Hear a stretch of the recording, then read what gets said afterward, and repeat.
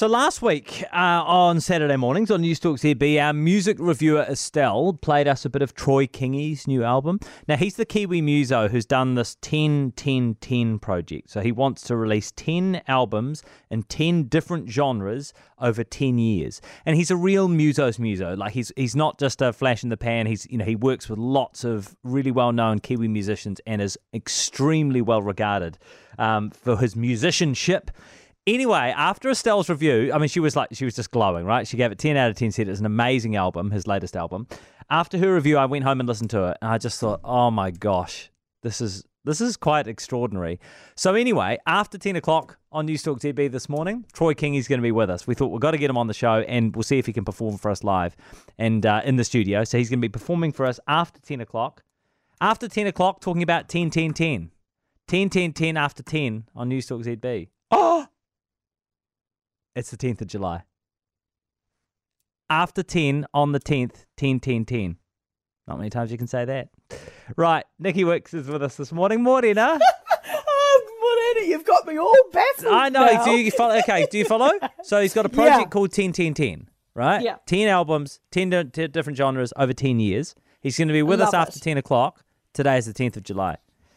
Oh, it's You're like, with me I now. don't know. You're with me now, Hey, surely. I'd have to say it sounds like it's written in Matariki. Yeah, it does, doesn't it? That's nice.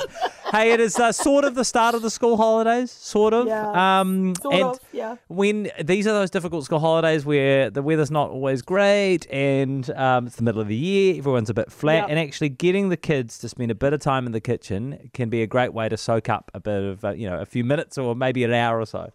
Absolutely. Look, I think it's a rite of passage, doing a bit of baking or cooking in the school holidays. I'm not a mum myself, but I have had loads of experience with cooking with kids, and I've got a few tips and tricks. Because I do remember, that's probably where my love for cooking began, was mum allowing us in the kitchen and allowing us to make a mess, because kids do make a mess. That's just what happens. And I think you've got to have lots of tolerance for that. And if you don't, then your kids are going to be sort of put off and feel like, oh, I've done something wrong. They're going to make a mess. I mean, heck, I make a mess some of the time, So I think that's the trick, is understand that there's going to be a mess and that you're probably going to help with the washing up. And that's fine. Great chefs have kitchen lackeys around them. That's what happens. So you're the kitchen hand for the day.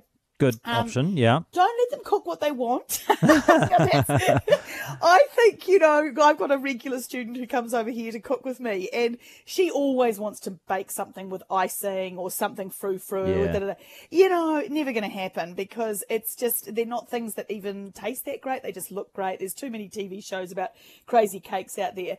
So it's better to give the kids a choice of, here, you can make pizza with your own toppings, you could make these cookies, or you could do dada, and get them to choose. I think that's the way to go.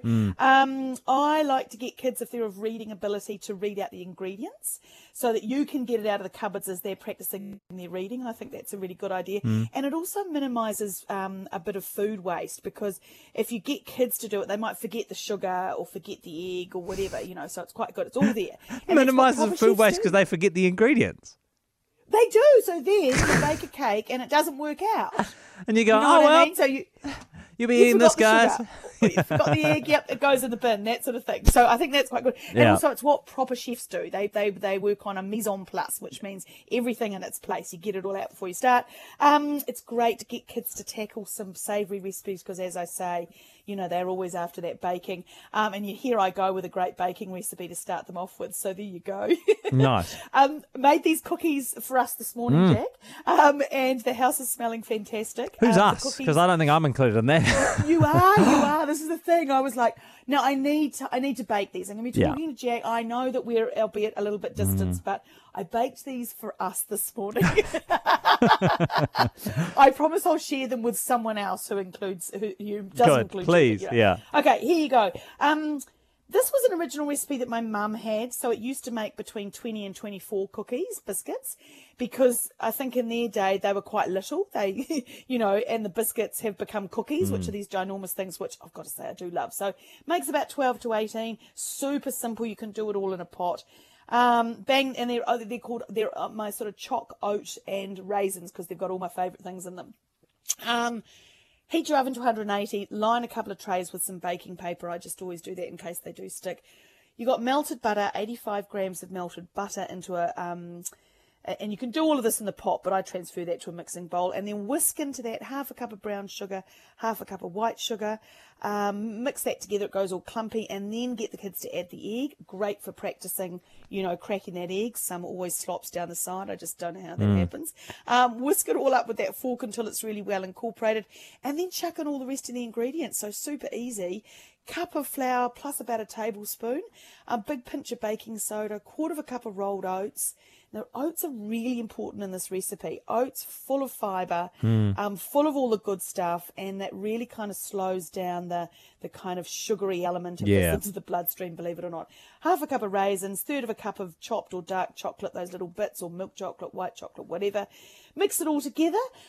Kids are slow generally, so it would have cooled down. It'll be just the right consistency for you to roll it into sort of teaspoon to tablespoonfuls. Flatten them with the palm of your hand on the tray, and then bang them in the oven. And then key and the fun part, and I think kids love doing this, cook them for about 5 or 6 minutes, Jack, and then you bring the trays out of the oven and you drop them from a height of about a foot, which is 20 centimetres. Yeah. And that flattens the cookies and makes them go sort of crackly on top. Ah, nice. Oh, we love those. Yeah. Oh, fantastic. Hey, thank you. We're running out of time, Nikki, but what I will do is make sure the rest of that recipe is up on the News Talk ZB website.